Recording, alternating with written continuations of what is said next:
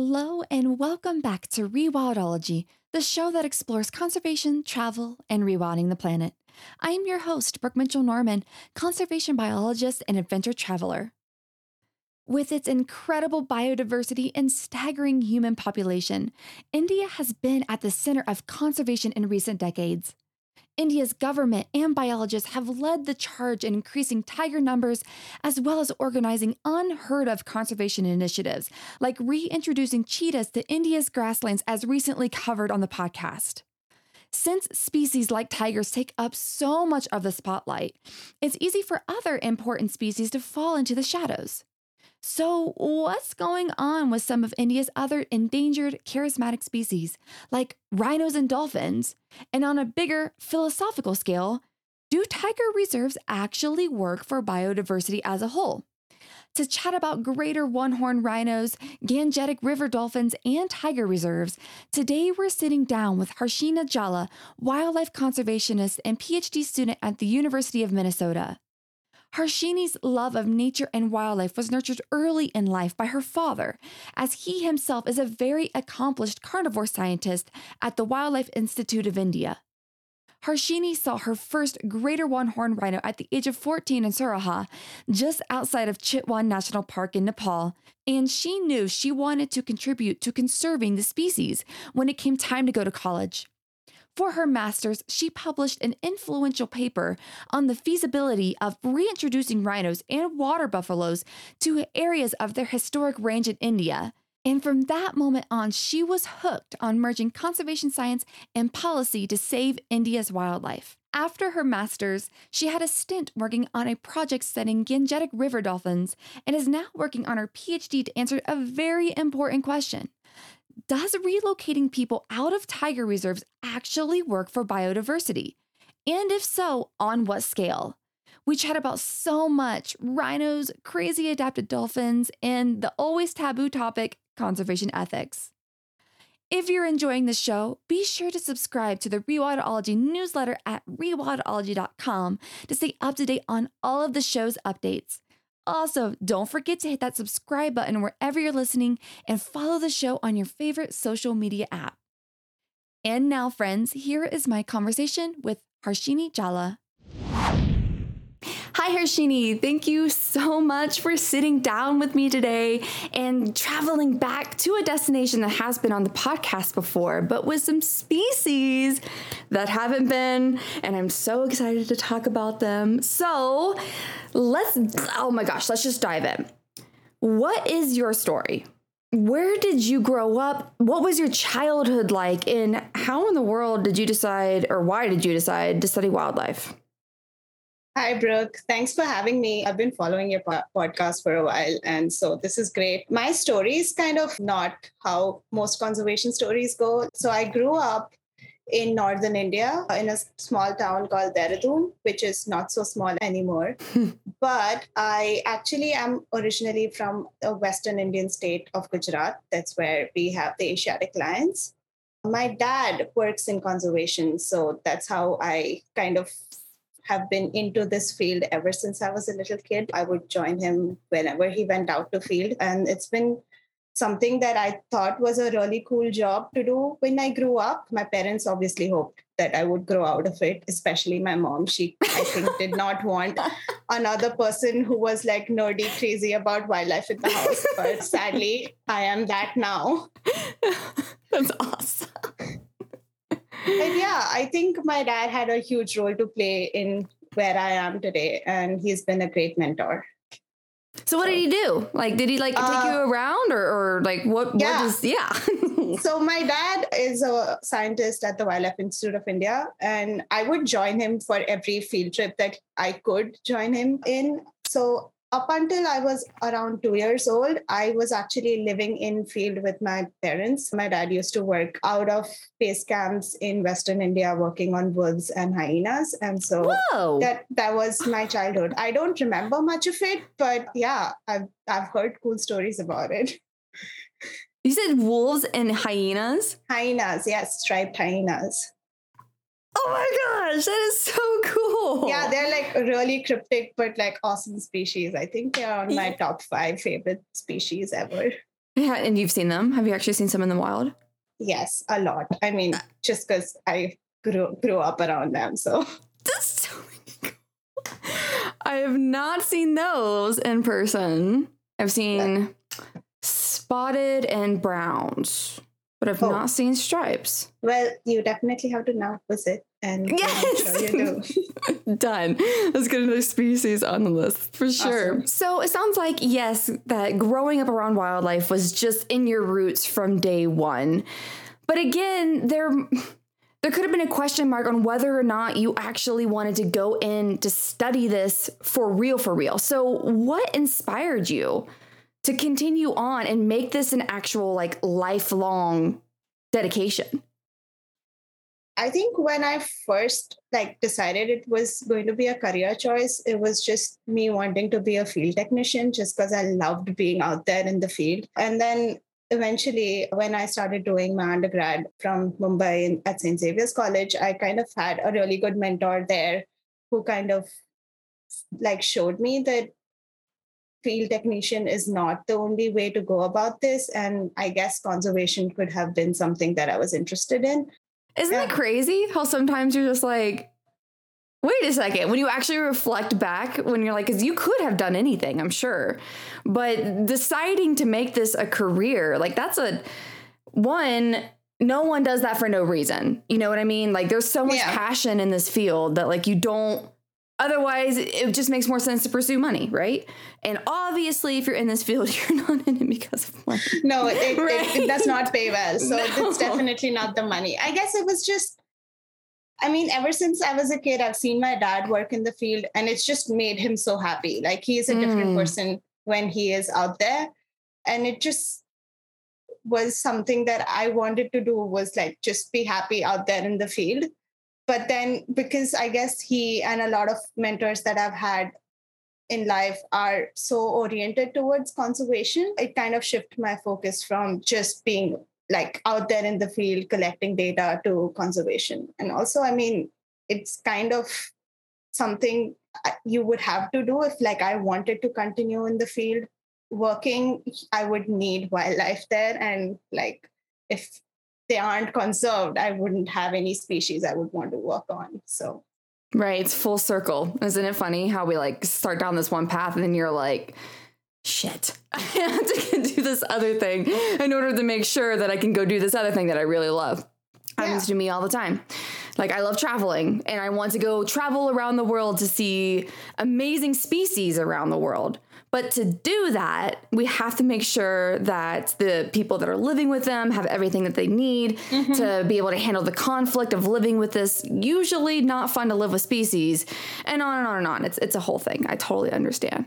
So let's start then with I don't know if it's your first love of your life, but a very big, strong love of your life. And that's rhinos.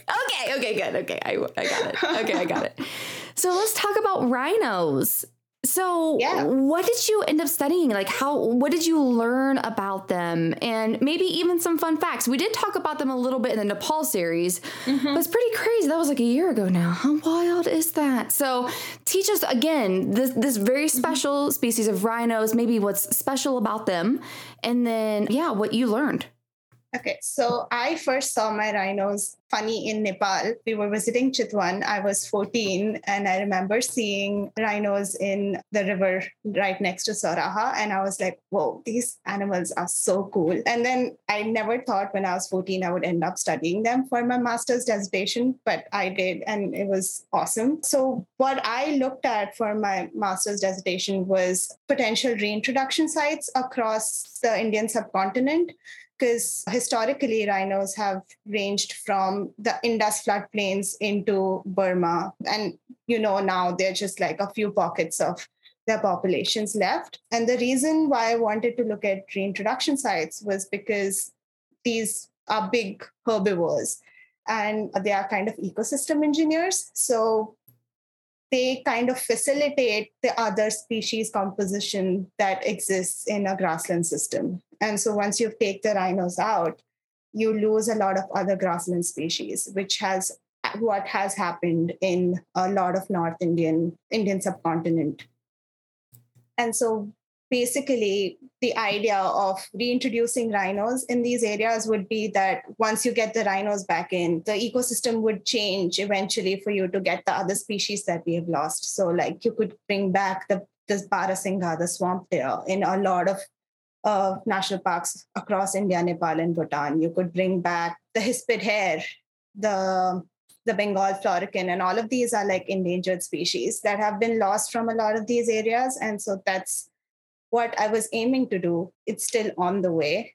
But yeah, funny enough, when I was studying the rhinos, I kind of used border buffaloes as a surrogate species because they have the same habitat requirements, and then ended up actually combining them as my target species for reintroduction too, because I ended up collecting enough data, which I wasn't initially hoping or planning on. But that was great because now I love 2 mega herbivores that we get in the Indian subcontinent, which is great. The buffaloes, I guess, require more conservation efforts than the rhinos do at this point. So I really hope that this translates into something.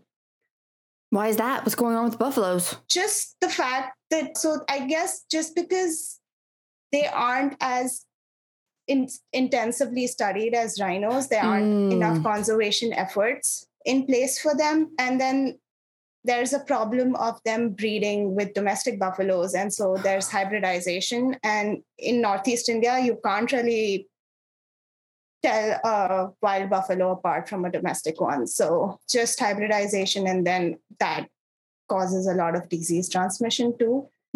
So. Oh, that makes sense. All that makes sense. As you were talking about these rhinos being ecosystem engineers, it just reminded me of the analogy of like hippos. When hippos are where they need to be in Africa, then all the other species can come in because of the highways that they make in waterways and all this stuff. So if you don't have hippos, then a lot of other species can't be in the area. And it sounds like a really similar analogy to the ecosystems that rhinos used to inhabit in India, which is super cool. Is there any, well, 2 questions. 1, are there currently any greater one-horned rhinos in India somewhere? And if there are, how many? And then is there any hope of bringing them back to other places? Okay, so India actually has the largest population of the one-horned rhinos. So technically, it's only India and Nepal that have the Indian or the greater one-horned rhino. There is a park called Kaziranga National Park in Assam, which has the highest population of these rhinos. I think there are around over 2,000 of them there. Ooh, that is a lot. That's a lot, yeah. But they're all basically confined in this one national park. And other than that, there are several smaller populations across Northeast India in the state of Assam, and then one actually very close to Perth. It's called Dudhwa National Park, which was actually where rhinos were reintroduced, just like they were in Shukla Phanta and in Bardea in Nepal. Oh, cool. So there has been previous efforts of reintroducing rhinos, and that has been successful. So we know that there are more potential sites, which my study found that there were, it isn't that difficult to actually reintroduce them because we've already done it once and we've already been successful. So what's the current status on that?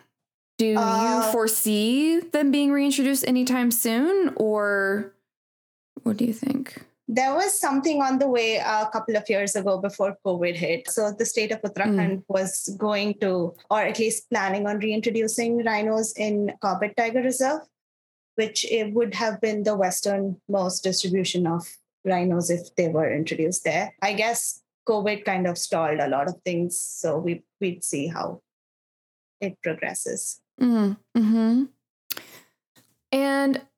since it's totally top of mind because we were recording this on International Tiger Day, so I'm sure that just your social media is blown up. My social media is blowing up with all things tigers. And while tigers, I am obsessed with them. So I do not want to minimize their importance because everyone who's been following this podcast for a while knows I'm obsessed with tigers. But would a species like that is so famous, does sometimes like a big charismatic species like that take maybe attention away from these other species that might be just as important? Have you seen things like that, or am I just implying things? that maybe that's going on.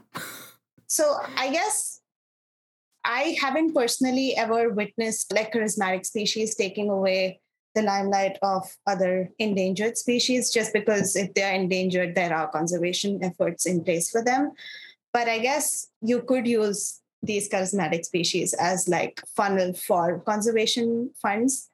I mean, and it just doesn't have to be oriented towards that particular species. Like for rhinos or tigers, for example, like it then becomes more about conservation of the system they live in. So the funds go to everything else in the park or in the system that they live in. So if planned correctly, conservation efforts for charismatic species could help a lot of other species too. Mm. Yeah, especially if, the rhinos just need so much habitat that if the entire area that they were reintroduced to was protected, then that is a lot of land. And having seen rhinos and tigers in the same place with my own eyes, those just go together. So we just got to get the rhinos there. So like most of the parks that have rhinos currently in India also have tigers, and they are designated tiger reserves. And I don't see a lot of conflict between conservation efforts for either.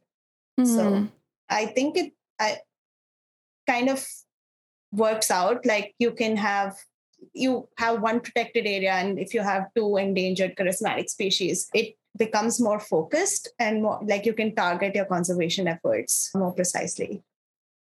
Out of curiosity, I don't know like the exact GIS if you're like looking down at India, but are there any natural corridors that are bigger? Because like Tarai, like I've been to all those areas, but are there any natural corridors that are big enough or long enough where rhinos could potentially migrate themselves or passively move and expand their territory?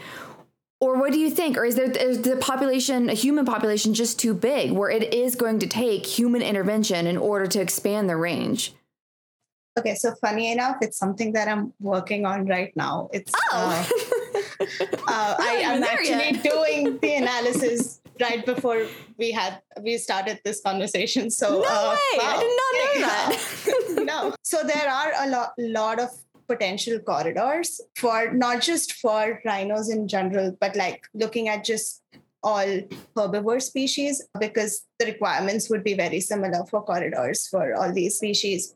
But the problem is just because rhinos are such like a grassland obligate species, like they need such like a niche environmental conditions to live in. Like you would need a habitat mosaic, grasslands, forest, water. And to have that continuously throughout a corridor is difficult because a corridor is technically not the same level of protection as like a national park or a wildlife sanctuary. That being said, there are a lot of natural corridors that exist between rhino populations in India and Nepal. So right below the southern side of Chitwan, there is a Valmiki Tiger Reserve, and Valmiki has a very small population of tigers right now. Of rhinos right now. I guess they have 4 or 5 rhinos, but the river Gandak actually acts as a corridor for rhinos to colonize Valmiki. So if that is left intact, it could potentially be a really good corridor. And I guess elephants and rhinos use that to like go back and forth between Valmiki and Chitwan too. And then similarly, there's one across from Bardia into the state of Uttar Pradesh, which has several tiger reserves there. So yeah, there are a lot of corridors. They need a lot of protecting given how development is happening in both India and Nepal. So let's see how that changes. And from a prehistoric, or just like not prehistoric, but a historic range, were rhinos found all over India before, or did they have like a southern limit that they could go to? How spread out did they used to be before we took all the land? Before we took all the land. Before we took all the land everywhere on the entire planet. So there have been a lot of historical mappings of where rhinos were found. And I think the southernmost they have been were the southern boundary of the Gangetic floodplains. So just because, and I think the mapping's based off of the habitat requirement of the species. And so as you move more towards peninsular India and you hit the Deccan Plateau, it's just the habitat changes and it becomes a lot drier and there isn't enough surface water for them. So I guess that's what made people decide that was the southern boundary. But there has been some prehistoric evidence in rock paintings in areas. Wait, I remembered this. So there have been rock paintings in Madhya Pradesh that depict rhinos, some close to Bandhavgarh National Park, some are in the Chambal Valley, which is more towards Rajasthan. And currently that area is like really dry. So I don't imagine having rhinos there. But also like, I'm not sure whether there were rhinos present there that people saw and drew on these cave paintings, or were they just like travelers who have seen rhinos somewhere else and it just ended up being depicted at this particular place. But it's really interesting. Yeah, that is a really good question. Yeah. Oh my gosh. Got to keep us posted on that whenever that is discovered. Like, what is the rhino's prehistoric southernmost range? Because I've been to the southern part of India too. I actually haven't been to like the classic parts, like the northern area and like all of the tiger reserves in the middle. Like, I went at the wrong time of year to go to all those. All those were shut down. It was the monsoon season. I just got really wet, but it was fine.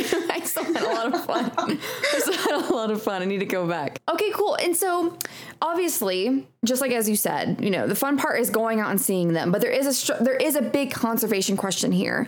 Rhinos all over the world are, pretty endangered. And they have like a lot of issues that are facing them for various reasons.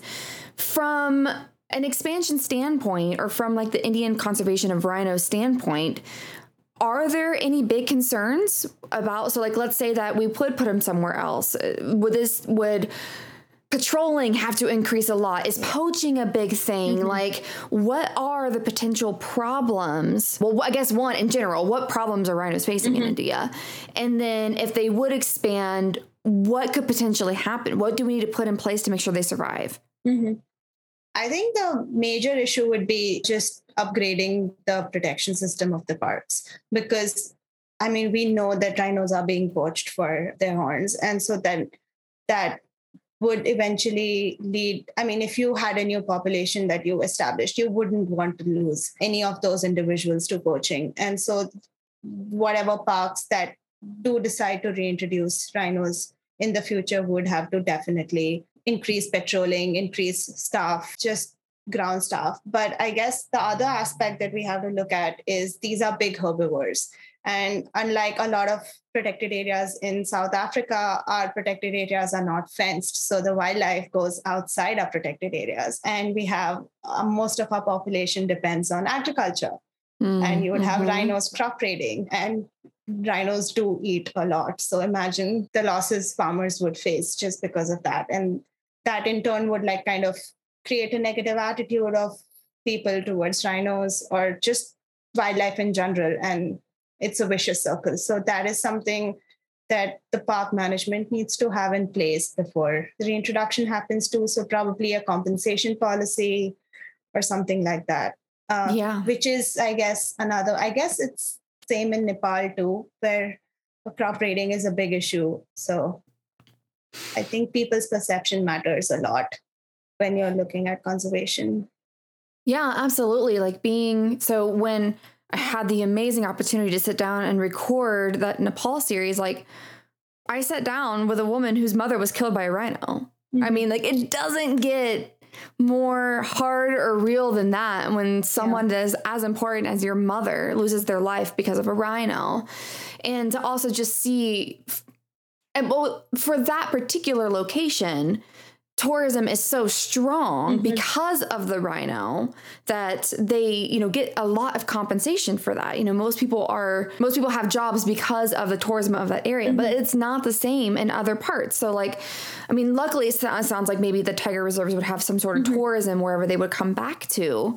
But, you know, another gal that I had, Bijou, like her small little village had really big elephant conflict, but no benefit of having the elephants there. So like all of these other people that are taking the brunt of living with this wildlife. And so, I mean, these are real questions that we have to think about, you know, like when you bring this big, massive, charismatic species back, like, okay, well, how can people live with them? Because it's just a matter of time before that rhino wanders somewhere, just like you said. And it's really easy for us to be like, oh, let's reintroduce rhinos here. This is like a perfect park to get them. But then what about the people? Like they're going to be living with rhinos in their backyards. Do they really want that? And what are the benefits that they are getting from it? So I guess we'd really have to look into that before the reintroduction kind of goes ahead. But there are a lot of parks that have these compensation policies for other herbivores and for like livestock depredation by tigers. And so it wouldn't be very difficult for them to translate that into a policy for another species that they were introducing. That's helpful. To already have something in place is really helpful. Especially as we will transition to the tiger reserves. A lot of those, I mean, those are already established protected areas that, just as you said, already have all of these things pre-set up. They're just missing the rhino. So we just need to get the rhino back. Some of them, yes. Yeah. Oh, that's wonderful. Is there a timeline at all? Or do you foresee a timeline on when maybe rhinos will be in more areas? Or what do you think is going to happen? I hope as soon as possible, but I think it totally depends on how the government decides to go ahead with this. So. Do you know if there's been any like surveys or any like workshops or just group chats with people about bringing the rhino back? I'm just curious from the human aspect. No, I guess this was just a proposal that was sent by the Wildlife Institute of India to the Minister of Forest in the state of Uttarakhand, and they seemed really keen. So it was in the very preliminary stages of being talked out. So I'm hoping that it would resume. Ooh, so we're like right at the beginning of this. And this is fresh. Yeah, it was fresh 2 years ago, but then has been right there for the last 2 years. So I'm like really hoping to see how this goes. Yeah, I'm still like pretending that COVID never happened. So like, okay, so we're just going to pause those 2 years because nothing happened in those 2 years. Yeah. And so now hopefully as the world reopens and tourism starts back up and like people are working again, these bigger projects can start being chatted about.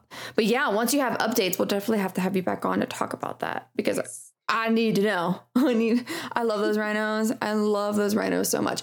I know exactly where you just said you saw your first rhino outside of Soraha on the river. Me too. I saw the exact same one in Bagmara Community Forest, right? Yeah. Oh yeah. That's where I saw my same one. It was like, it's exactly where I saw my first rhino too. How cool. Well, speaking of rivers, I had no freaking clue that you worked on river dolphins. What?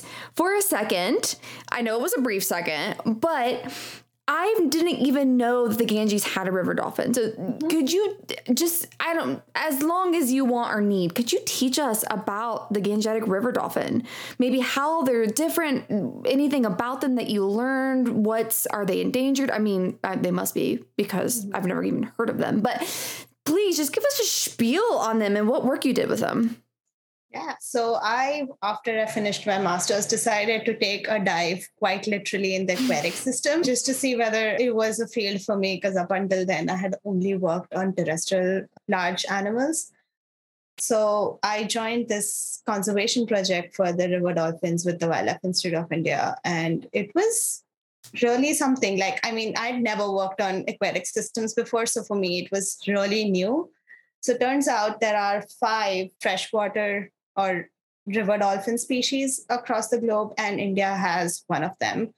which is the Gangetic river dolphin. It's split between two subspecies because Indus has its subspecies, which is called the Indus river dolphin, and then the Gangetic river dolphin. And I guess they're pretty genetically similar, so they're considered two subspecies. India, so this river dolphins basically found in river systems of Ganga, Brahmaputra, and all of its tributaries. So the river actually in Chitwan, Gandak, which is called Narayani in Nepal, has river dolphins. So the next time you're there, you should definitely go look out for them. Oh, how cool. Yeah. I didn't know that. I don't know. I don't think the population's that big, but they definitely do have them in Narayani too. So turns out these dolphins are almost blind because the water in these river systems is so turbid, they don't really need eyesight. So they work on echolocation like bats do, which is really cool. But also it makes it super hard because then we can't see them in murky waters either. Yeah. And so the project basically focused on estimating population of these dolphins in all the river systems that they exist in, and then identifying hotspots where we would concentrate our conservation efforts just so to get maximum benefit out of the money we were spending on the project. And then because these dolphins are found in these river systems, and we have a lot of fishermen communities fishing in the same river systems, there's a lot of conflict between dolphins and these fishing communities because they technically are after the same thing, fish. So a lot of these dolphins get caught up in fishing nets and drown because they need to breathe air. They are mammals and they can't surface because they're entangled. So a part of the project also worked with creating awareness with these communities, providing just alternative methods to fish so that the dolphins would know the nets are there. So we used something called as a pinger device, which sends out sound beeps every few seconds so that the dolphins know that there's an obstacle or something there so they don't get entangled in the nets. And we were experimenting how effective these pingers were to preventing bycatch. And so they are pretty effective. And so I guess a lot of fishermen communities would be given these pingers from the Institute to kind of reduce bycatch death of these dolphins. Yeah. Do you know how much those were received by the fishermen? Were they like, oh yeah, I'll do that? Or they're like, no, I don't care. Do you know what the reception was? So when I was working, we were still kind of figuring out how people's perception to these pingers were. So we were still surveying and just conducting experiments on whether or not they work, which recently my colleagues at this project published a paper saying it works. So yay, there is a way out. Oh, good. That is wonderful to hear. So I looked up the pictures of these dolphins, and anyone, if you're listening right now, if you can safely just look up Gangetic river dolphin, and their teeth are wild. I'm like, that's a freaking gharial dolphin. So, I mean, why do they have such intense teeth? Because pretty much all dolphins are fishers. So what's up? Do you by chance know what's up with those crazy psycho teeth? I actually do not, but I'm guessing it's the size of the fish they go for. And so it's just, and also because probably this is more of speculation than actual science because I don't really know. Also, this is a species that hasn't been studied that much. So if someone out there wants to go study them, it's an open niche, please go ahead. But I'm guessing because they're found in such murky waters, just grabbing onto whatever prey you can get would be a benefit, I guess. I'm not sure. This is good speculation. Yeah, it's just the first thing that I noticed. Because I've also had some other river dolphin experts on, but on the, in South America, literally as far away as possible. And, pink river dolphins, they don't have those same vicious teeth. It's just, I was like, wow, look at that thing. That thing is they're completely safe. They don't bite when you get into the river. Oh, yeah. They're all good. Yeah, exactly. I made it out without any injuries. You didn't get any bites. There was other things to be worried about than the dolphins. But yeah, that was just the first thing I noticed. And again, seeing like the gharials myself, like, and knowing that very evolved, adapted snout with those crazy teeth. That's why I was like, oh, well, do you know what those are for? The prey preference is very similar, both gharial and the river dolphin. But I guess you'll find gharials in a more clear water. Oh. Because they depend a lot on their eyesight. Whereas the dolphins, they technically don't have any. So they are found in more murky waters. Oh, that makes sense. All of that makes sense. You just clicked a lot of things for me in my head. Well, okay. So you said that was a project you're no longer working on. No, so. I'm not. I couldn't work on something I saw for 2 seconds and then it disappeared in the water.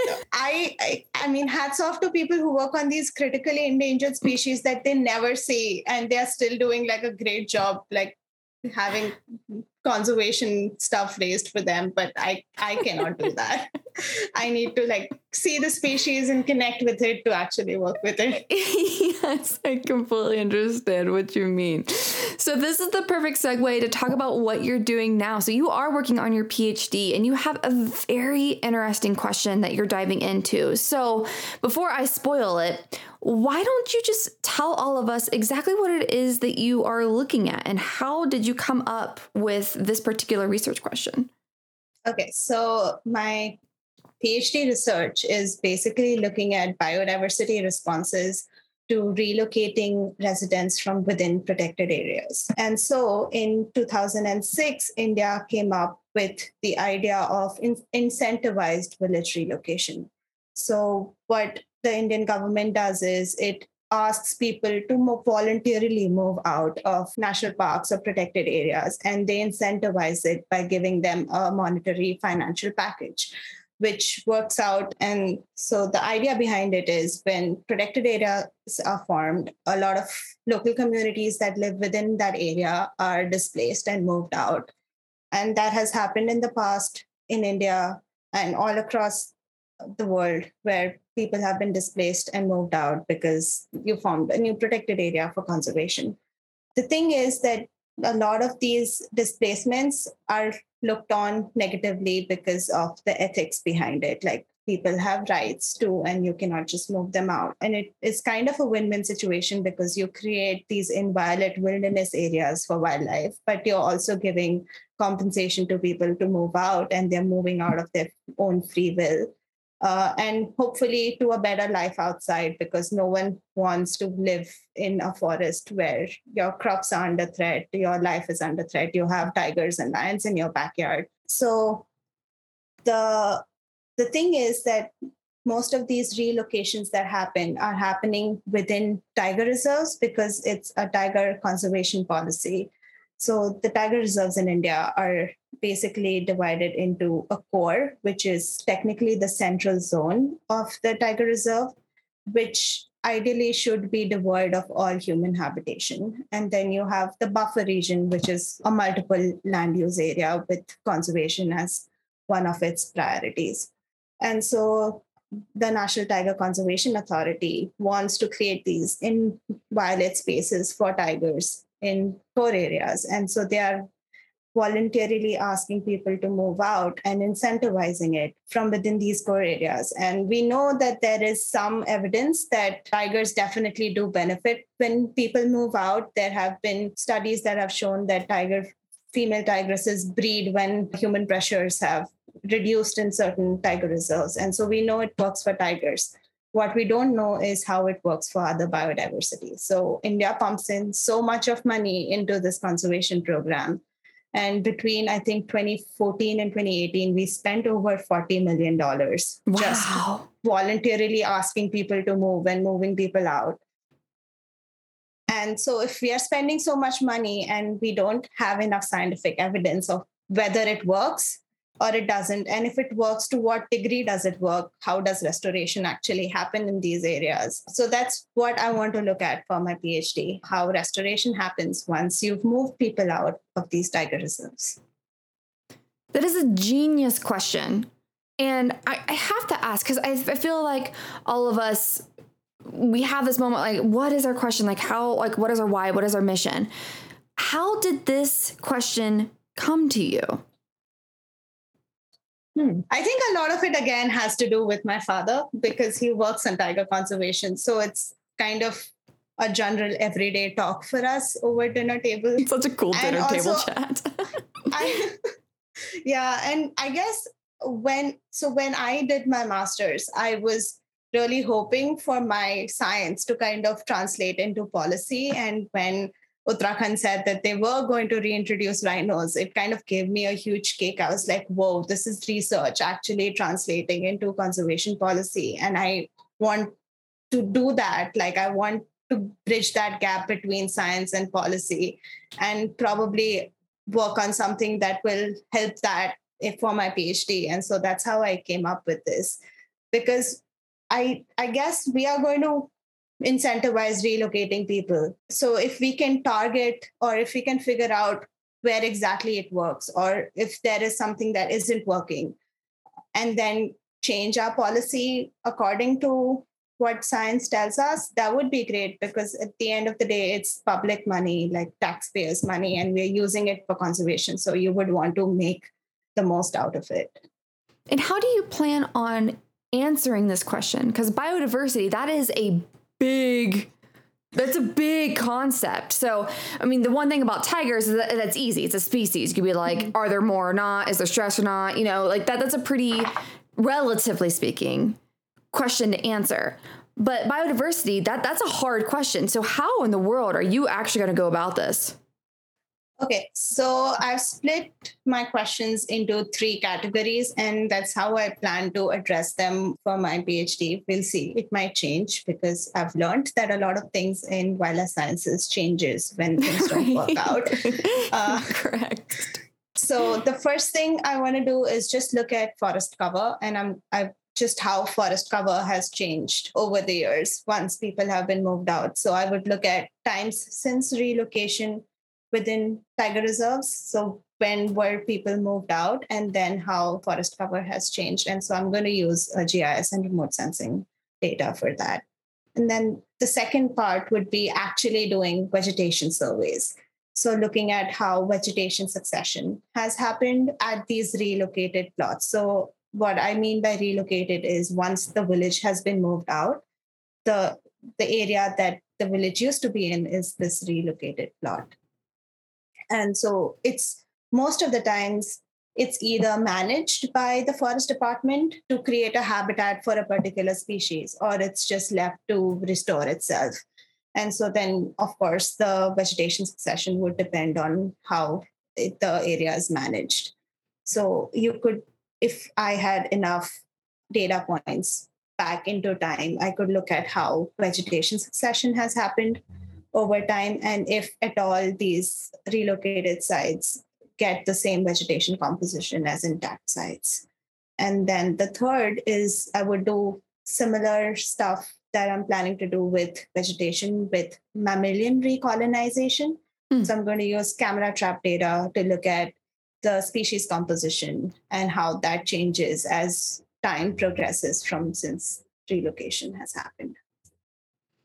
And do you have any guesses? I mean, since you have been literally since you were born, you have been in like Indian wildlife conservation just by your family, which is so freaking cool, by the way. Do you have any ideas on what you think you might find, or are you just like, I don't freaking know? I'm just as curious. What do you think might happen? I am very curious to see what is actually happening, but there are certain forest types where I know that restoration happens much faster than other systems. So like if you look at a drier system, like a dry thorn forest, just because of the high resilience of the species in that system, you would have restoration happen much faster than, let's say, like an evergreen forest where the tree communities would take years and years to actually grow to their potential. So because you have really tall trees and then their canopies kind of have these undergrowths, So you wouldn't have the entire array of these species up until really late in time, just because it takes a really long time for these trees to grow. Right, right. Just like as a complete side note, when you just said that, one of the projects when I was in India was called Save the Giants, and it was to save all the giant trees, and it was particular on sacred grounds. Yeah. So just to think about how old some of those trees were that we saw, I mean, just like hundreds of, and they were massive. So I can see what you mean there. Just like to actually say, is this fully restored? It's going to take a couple centuries.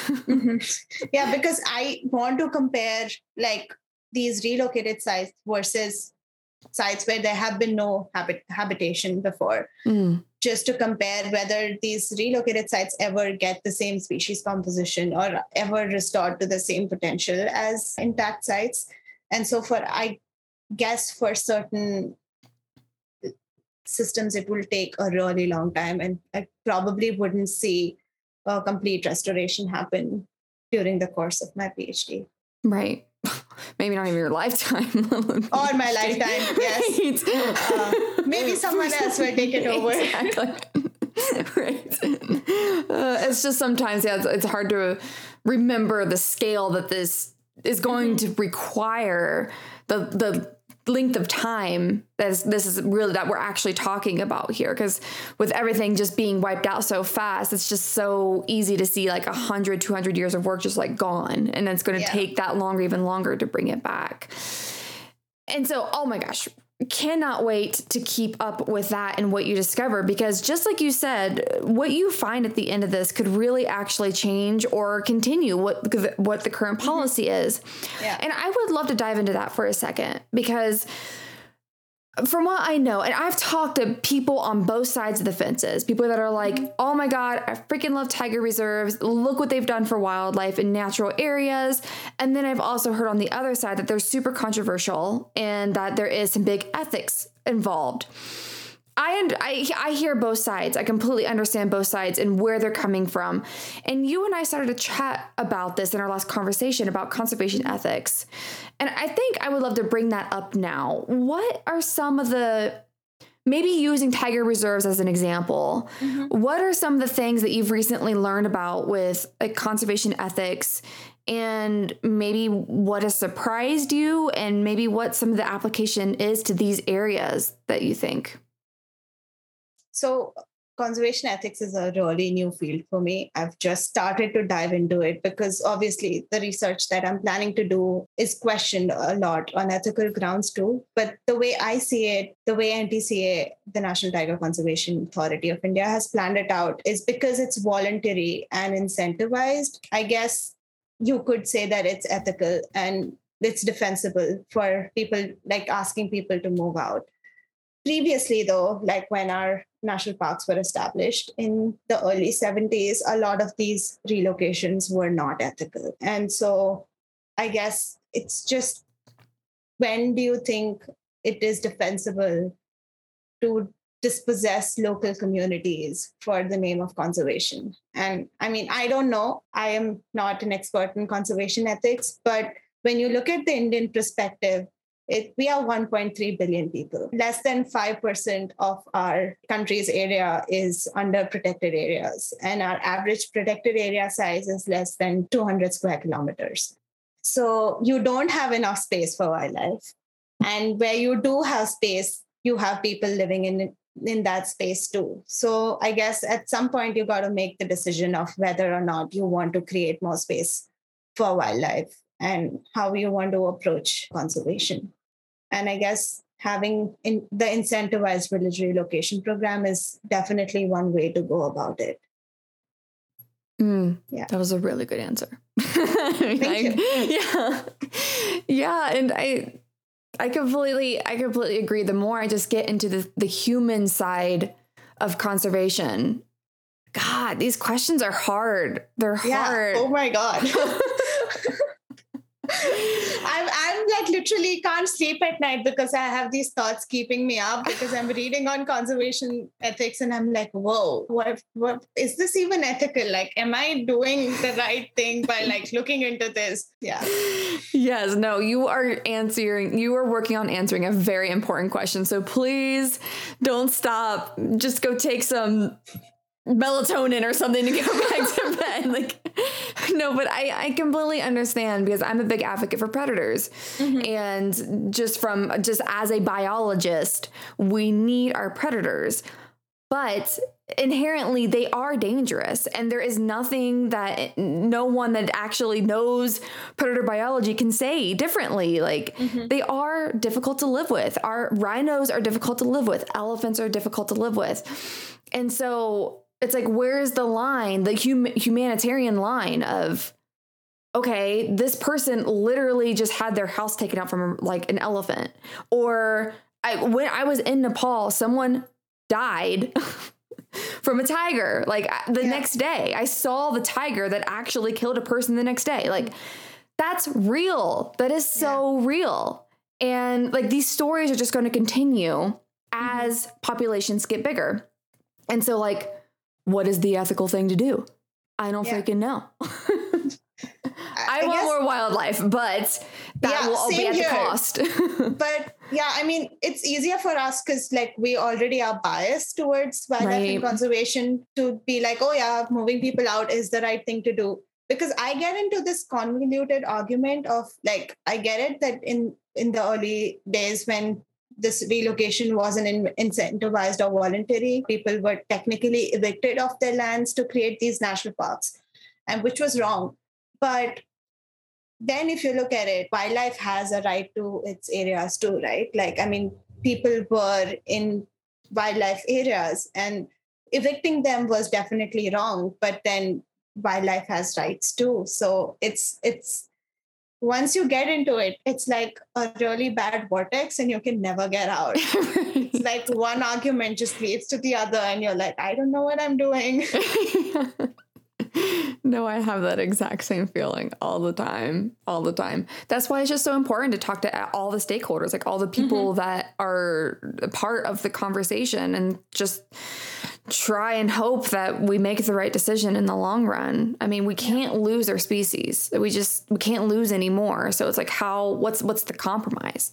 And it sucks that that's the question. Like, what's the compromise? Yeah, it is all about compromise, basically. Yeah. So. Yeah. So we'll find out, I guess. Yeah. Because you're going to tell us. In the next 3 to 4 years, yes. The next 3 to 4 years. Well, rewildology is definitely still going to be around. I don't know what it's going to look like in 2025, but I have no intention of stopping this. So yes, good. And so hopefully, because I mean, I have some other really good friends also in India, and might even go try to do like a travel series there. So maybe could hop over and see you too, and we can see what you're up to whenever that's going to happen. That would be really cool. I'm going to be there next year, so yeah. Well, snap. Maybe I gotta figure out next year. But I'm going to be there for like at least 6 to 9 months, if not more. So you can definitely. I have a lot of tiger areas to visit, and I haven't ever been to southern India, so I'm definitely going to check that off my list now that I have potential study sites there. Oh my gosh. Okay. Yeah. I saw my first tiger down there and I cried. I cried. That was me when I first saw, like, we drove into the Serengeti. I literally cried because I'd never seen anything so vast and beautiful. So. Oh, I totally understand. I get that one too. I've been to the Serengeti. I know that moment when you pass the gate and you're like, Serengeti selfie. Yep. I totally know that one. So I have to ask, since you've grown up in the wild and you've been to these really cool places, do you have a particularly crazy or wild story that really sticks out to you? Okay, so I probably have very little recollection of this, but it actually happened. So this must be when I was around 3.5 years old. My dad was running this project on, striped hyenas and wolves in Western India in a place called Kutch. which is basically this island of Gujarat, which is just a dome-shaped little island right next to, we're technically bordering Pakistan. And it's a very arid area. And they just wanted to look at ecology of, so we'd radio collared a lot of them. And the way you would radio collar them was you would bait them with cattle carcasses and then wait for them to set foothold traps around the carcass and then just go check trap lines in the morning. And I guess they'd probably radio collared a hyena in the morning. And there was this a hyena colony that used to live there. And because there was a leftover carcass in the evening, my dad was like, oh, well, let's go look at the carcass. There would be like the entire hyena colony feeding on this carcass, and we could get like some amazing photographs. And so we drove down to where this carcass was, and we were all watching these hyena pups eat from the carcass. And they would have been basically, I don't know, probably like 3-4 months old hyena cubs. And I was sitting crouched down next to my dad while he was photographing them. And one of these hyena cubs was, because it was a habituated colony, came like sniffing around and actually thought I was like something very interesting. So it came and like sniffed me. And my dad actually has a photograph of me and the hyena cub, like literally that close, and it's sniffing me. And I was like a really small kid. So I guess he was like, oh, this is probably a little too close for me to be comfortable with. What if like the hyena just picked up my daughter and just walked away? That wouldn't be cool. So he picked me up and put me back in the car. But the photograph is there. I like probably try and find it. I don't know where it is, but it's oh my gosh. Because my dad was so close to us and he was like, I have to capture this, but also like, oh my God, is this even safe? That's incredible. Oh, just thinking about that also from your dad's perspective, like it totally makes sense. Just someone who loves being out in nature that much that his daughter is having this once in a lifetime, almost dangerous experience with a hyena. But you have to click the photograph. Like you need proof for that. I don't think my mom was very happy about that. No. Oh, I'm sure there was a stern conversation at the end of that day. Yeah, I don't remember that, but the story is cool. Oh, that's so funny. Oh my gosh, that is absolutely incredible. And then to turn it, I guess, on its head here, there's also another question that I'd love to ask everybody that comes on. And that is that our journeys are never a straight line. And there's usually some ups and downs along the way. Have you had any particular struggles or anything that you've had to overcome or that you're currently going through that you would be okay sharing with us?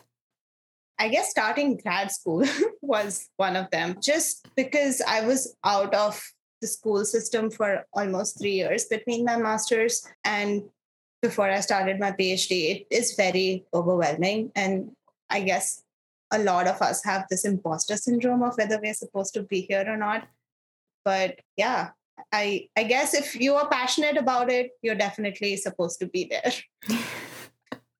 Yeah. I guess another thing is probably just being a woman in the field of wildlife and just overcoming that, like back in India, because obviously sexism is a big cultural aspect of you working in India. It's just something that you have to have in the back of your mind and just, I guess, pull through, because you can't change people's perspectives. So, have you had anything in particular happen, or just more of like how you're treated?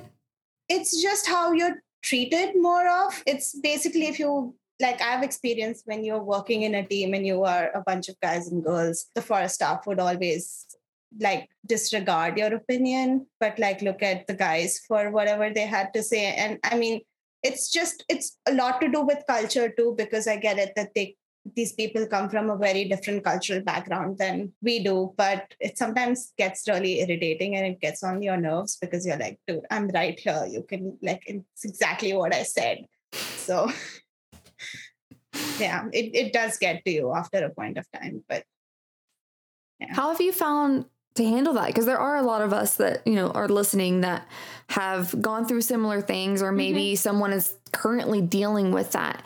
How have you figured out how to work through those instances?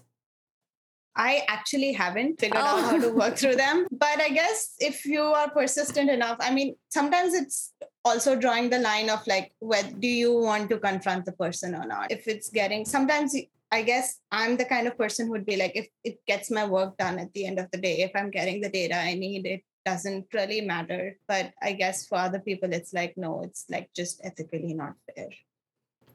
Yeah, I've definitely had that conversation. I've definitely felt that way myself too, you know, in both instances.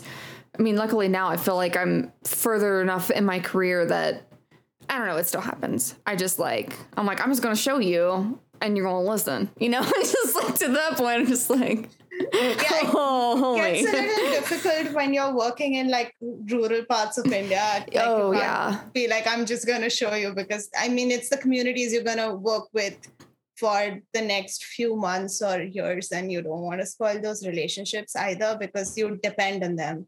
So it's a fine line. I'm still learning how to walk it. Right. Yeah, I feel like I've had this exact same conversation with so many guests now, like, you know, other female guests that I've had on, that I feel like, I don't know, we need to have almost like a powwow or some sort of like meeting of the minds and to chat, like brainstorm how to deal with this, because it can get really irritating after a while and annoying, because I mean, you know, you're capable and you're out there doing this, and it's just that because of your sex, it doesn't matter as much to people.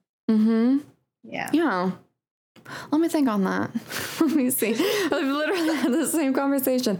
It's just crazy how it really is. And I mean, as you know, people that come on here from all around the world. So it doesn't matter our backgrounds or where we are working. Mm-hmm. This is a very common theme. And so like, how can we supportively go through that? And that it is tough. It is tough some days where you just like, wow, you're just making me feel incompetent for no reason when I'm perfectly competent. Yeah, that's definitely difficult to go through.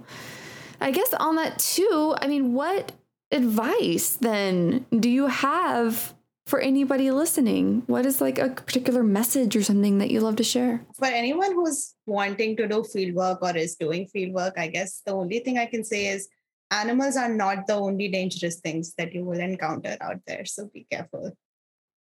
Do you want to elaborate? Just beware of people too. Yeah.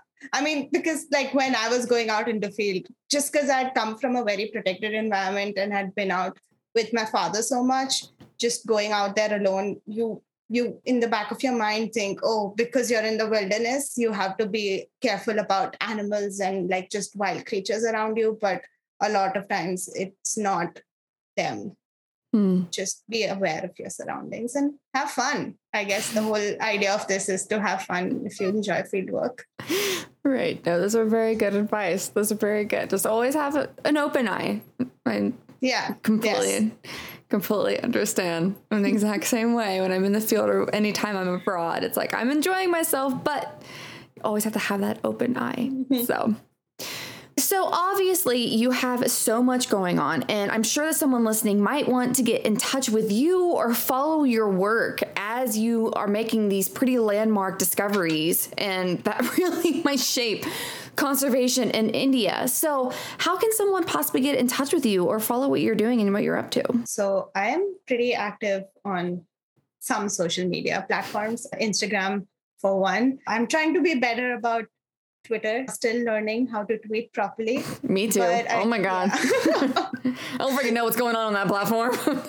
Yeah, I'm still orienting myself towards Twitter. I think grad school made me realize that Twitter was a really good resource to have, which I did not know before that. So, but I guess otherwise, just email and I'll get back to you. And are you okay saying what your email is? Yes. So I am harshiniyj@gmail.com. Perfect. And I will make sure all of those are available online at rewildology.com. But Harshini, thank you so much for sitting down and teaching us about rhinos and dolphins and possibly what might be the next biggest study for what's going to happen in Indian conservation when you're done with your PhD. So thank you. And I can't wait to catch up and keep everybody up to date. Thanks, Brooke. This was amazing. This was so much fun. Yes. And I'm going to keep you posted on what I find. hopefully, fingers crossed, it'll be good stuff. Let's hope fingers crossed, because we don't know what's going to happen if it's not. So fingers crossed. But we will cross that bridge when we get there. Another PhD idea. Not doing this. Okay. Awesome. Well, thank you.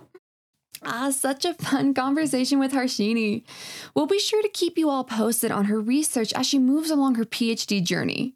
If you have a specific question you'd like to discuss about today's topic, head on over to Rewildology's YouTube channel and submit your question in the comments section of today's episode. Thanks again for being a part of the Rewildology community. And as a community, we rely on your support to keep this show on the airwaves. And so if you would like to go beyond and support the show in more ways than just listening today, first, the zero cost ways to support the show include subscribing to the podcast on your favorite streaming app, leaving a rating and review to boost the algorithm, which will present the podcast to more listeners, signing up for the weekly Rewildology newsletter at rewildology.com, subscribing to the Rewildology YouTube channel, and following the show on your favorite social media app. If you'd like to financially support the show, as still, again, this show has not been monetized, consider making a monetary donation at rewildology.com or purchase a piece of swag to show off your Rewildology love. At least 10% of proceeds from this podcast will be donated to our conservation partners, non-negotiable.